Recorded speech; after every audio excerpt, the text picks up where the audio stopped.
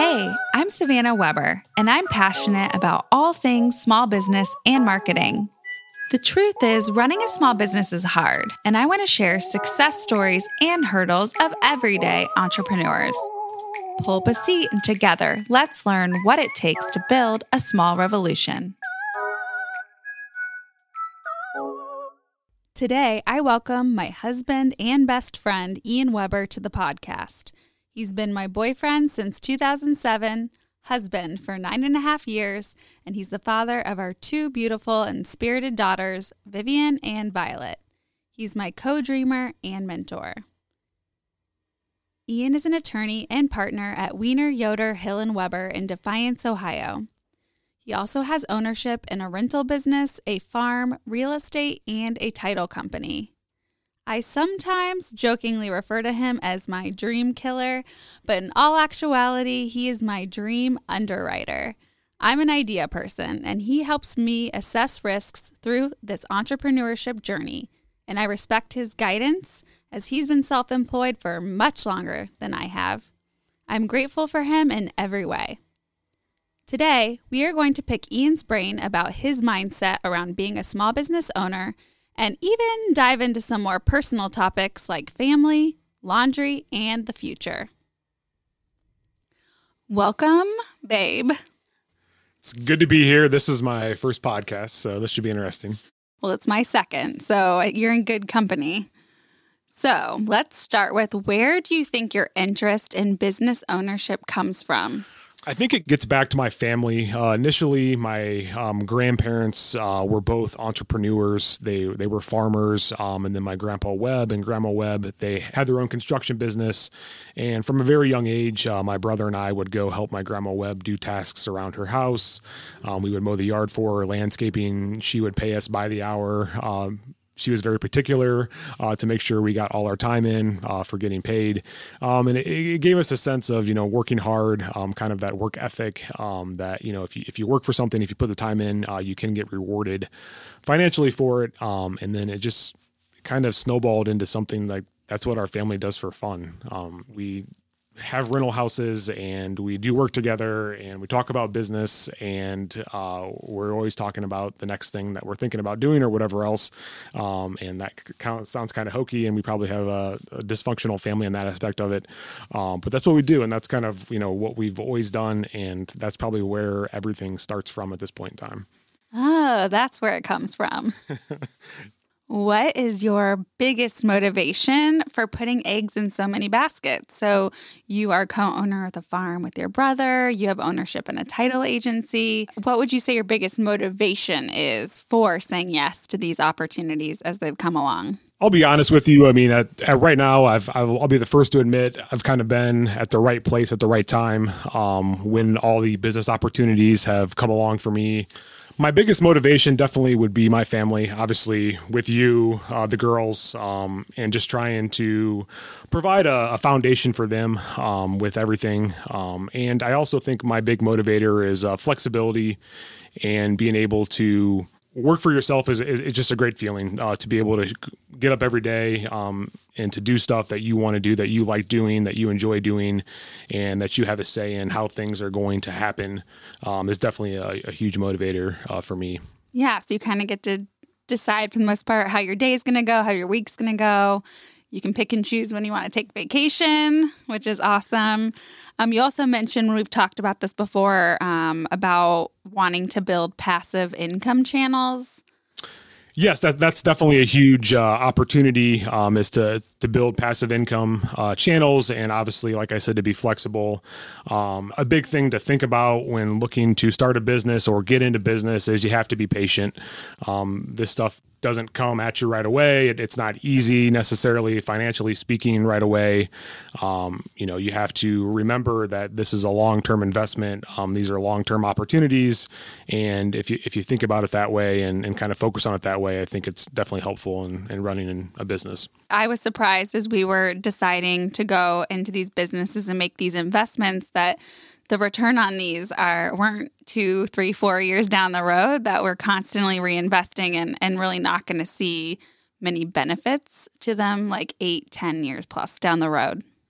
Yeah, absolutely. So like I said, patience is a huge thing. And looking at this, and yeah, there's nothing that I've seen in stuff that I do is a get rich kind of scheme, or, things are going to be great the first day you invest in something or start a business up. It takes a lot of hard work. It takes a lot of sacrifice in regards to realizing that you're not going to get a huge return right away. But just looking at the long-term goal down the road is definitely important and definitely helpful in trying to focus on where you go day to day at this point. So is there a magic formula for deciding what business to take a risk in? I don't think there's any magic formula. I will say that I rely heavily on my brother Kyle in discussing financial business decisions. And his general rule of thumb is always about a 7-year payback on whatever your investment is.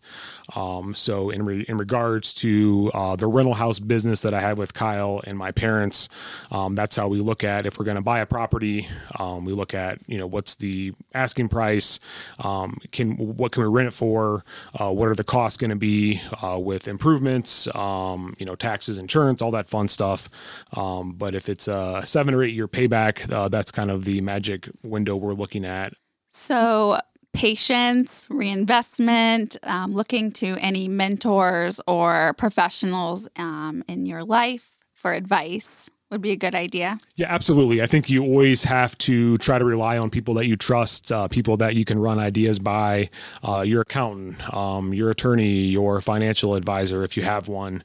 And if you don't have these individuals, if you're just getting started out, they're willing to give you some time, give you some guidance, and they want to also build that relationship with you, because if you're successful, you're going to be going back to them for other deals and other advice and other tax filings if you're an accountant or whatever else. So these individuals, sometimes I know professionals come across as maybe, hard to talk to, hard to get in front of, but I can tell you from my perspective, it's just as beneficial to talk to an eager new business owner, to try to pick their brain, try to help them out, and try to get them on the right track. So these individuals are out there, and somebody you should definitely reach out to if you're trying to think about starting a business.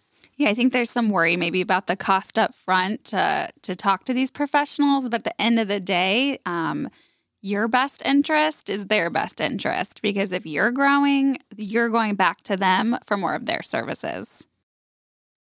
So you are a co-owner in most of your endeavors. Why have you chosen co-ownership versus sole ownership? I really enjoy the benefit of a team aspect, really. You can kind of bounce ideas off people. You don't have to be the only person putting in all the work. I know you and I, we both share a lot of tasks around the house with the girls. And so, yeah, that's definitely something that I enjoy. I think it's just a better fit for me to be involved with people who are like-minded, who are willing to put in the work. And I'll be, once again, I go back to this, lucky part of it, but I'll be the first to admit I am lucky. All of my ventures, I have partners who I trust 100%. So you've built a good support system and a good network of people in your life to help build these businesses. Absolutely. Yes. Good networks, good people. And that's important too, when thinking about if you're going to partner with somebody or be on your own. If you are going to partner with people, hopefully they're your friends. And if they're not your friends, at least somebody that you trust, that you can talk to, that you can obviously have hard conversations with, because that stuff's going to come up.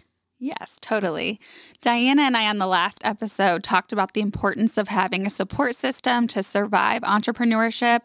We both complimented our husbands for your ability to lean into domestic duties when we need you to.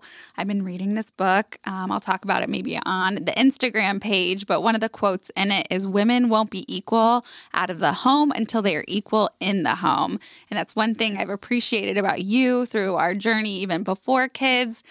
When I used to have to commute to Findlay 2 hours a day, I'd come home and dinner would be on the table. After Violet was born, I had to take a little bit less time in my career and more time at home. And we've just had this constant rebalance going on. And as I'm going into year 3, at SW Marketing. I think people would be surprised to hear that you actually do most of the laundry, that you do a lot of the dishes, and that you are very invested in the nutrition and food conversations in the household, that you help me meal plan, that you're constantly making shakes and healthy shakes and juicing for us, that nutrition is an important aspect. Yes, I mean, absolutely. Once again, I'll go back to the fact that I am lucky that I have a great partner. I mean, obviously, I couldn't do what I do without you and all the time that you spend with the girls, helping them out, obviously caring for them a majority of the time, getting them to school, picking them up from school, things like that I don't have to worry about typically on a daily basis. So yeah, it's important for me to step up and do things like laundry and dishes and, help with stuff when I am home. And that's definitely stuff that I think is very important. And once again, it's just important to kind of think about being able to help your partner out, help your team out in the house, how you can chip in on that stuff as well. It just makes things go smoother. And once again, I'm lucky on that aspect of it. So would you say that you are a goal setter or you're just along for the ride? That's a good question. I don't know exactly how I would define myself as goal setter or along for the ride. I will say I am competitive when it comes to setting goals or achieving things professionally or whatever that might be. So I guess it's more, to me, it's more of a competitive thing than do I set out and I need to accomplish this goal or whatever else. So competitive with yourself, you trying to beat last year's numbers or? Absolutely, yes. Beat last year's numbers, do a better job for this client this time around, provide somebody, better advice, whatever that might be. But I mean, yeah, it goes back to just, trying to improve yourself. And what you do on a daily basis and just being aware of that is kind of how I have a mindset about, going forward. So I wouldn't say I'm really looking into, 10 to 15 years down the road. I'm not worried about, am I going to retire then or not? But I feel like if I can do good on a daily basis and a weekly basis and focus on that, the rest of that's going to kind of take care of itself and work out down the road. Yeah, that was my next question was where do you see yourself in 5 to 10 years? Or do you have any big, fat, hairy, scary goals in the future? Obviously, I mean, with the whole COVID pandemic going on, I think really at this point in time, it's just hopefully we're all healthy. Hopefully, you're healthy, the girls are healthy, our family's healthy, our extended family's healthy. So that's important. And like I said, I think as long as, I continue to try to do the best you can on a daily basis, the long-term goals will take care of themselves. So we definitely are making financial decisions for the future by investing in our retirement and college funds for the girls.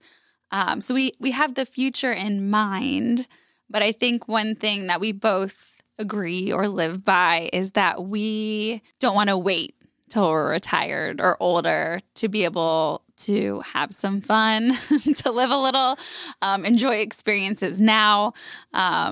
YOLO. So I think I love that about you that, we're willing to have some fun now too. Yes, definitely. I mean, it's important. I mean, as an entrepreneur, you can really get totally invested and totally consumed by your business or your businesses, and you can not really focus on your family or focus on your own personal health of, trying to relax and whatever. So I think it's super important. We definitely take a big priority of ours is to go on vacation, to kind of get out of town, to do stuff with the girls that doesn't revolve around the office or working or whatever else that might be. And so, yeah, it's important for me to do it now because I don't know, like I said, we'll get back to health, who knows what's going to happen 5 years down the road. So when we're talking about goals for me, what are your goals for you over the next 5 or 10 years?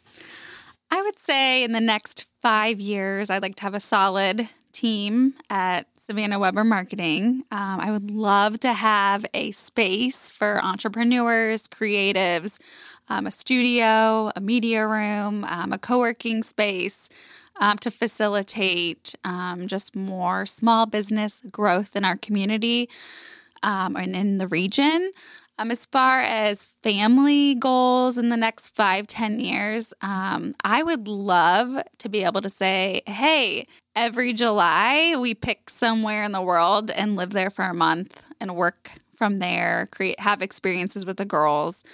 That's a big, fat, hairy, scary goal. But to be like, hey, we're going to spend July in Italy and explore Italy. And, we'll never be able to take work off completely. That's just not in our nature. But to maybe turn down the work a tiny bit and have good enough teams built that we can travel for a longer period of time, make memories with our girls, explore new places and cultures. That's it. Finding and nurturing support to go after your goals and dreams is so important. Not everyone has a brother or a husband that can offer free professional advice, but maybe you can utilize the network you do have to help in another way. Maybe it's asking for childcare support so that you can schedule an appointment with a local professional or with your local small business development office. Or maybe it's using that time to do some free online training. Another topic that Ian and I talk about often is our time. Both of us run service-based businesses. Both of us make our money by billing hourly.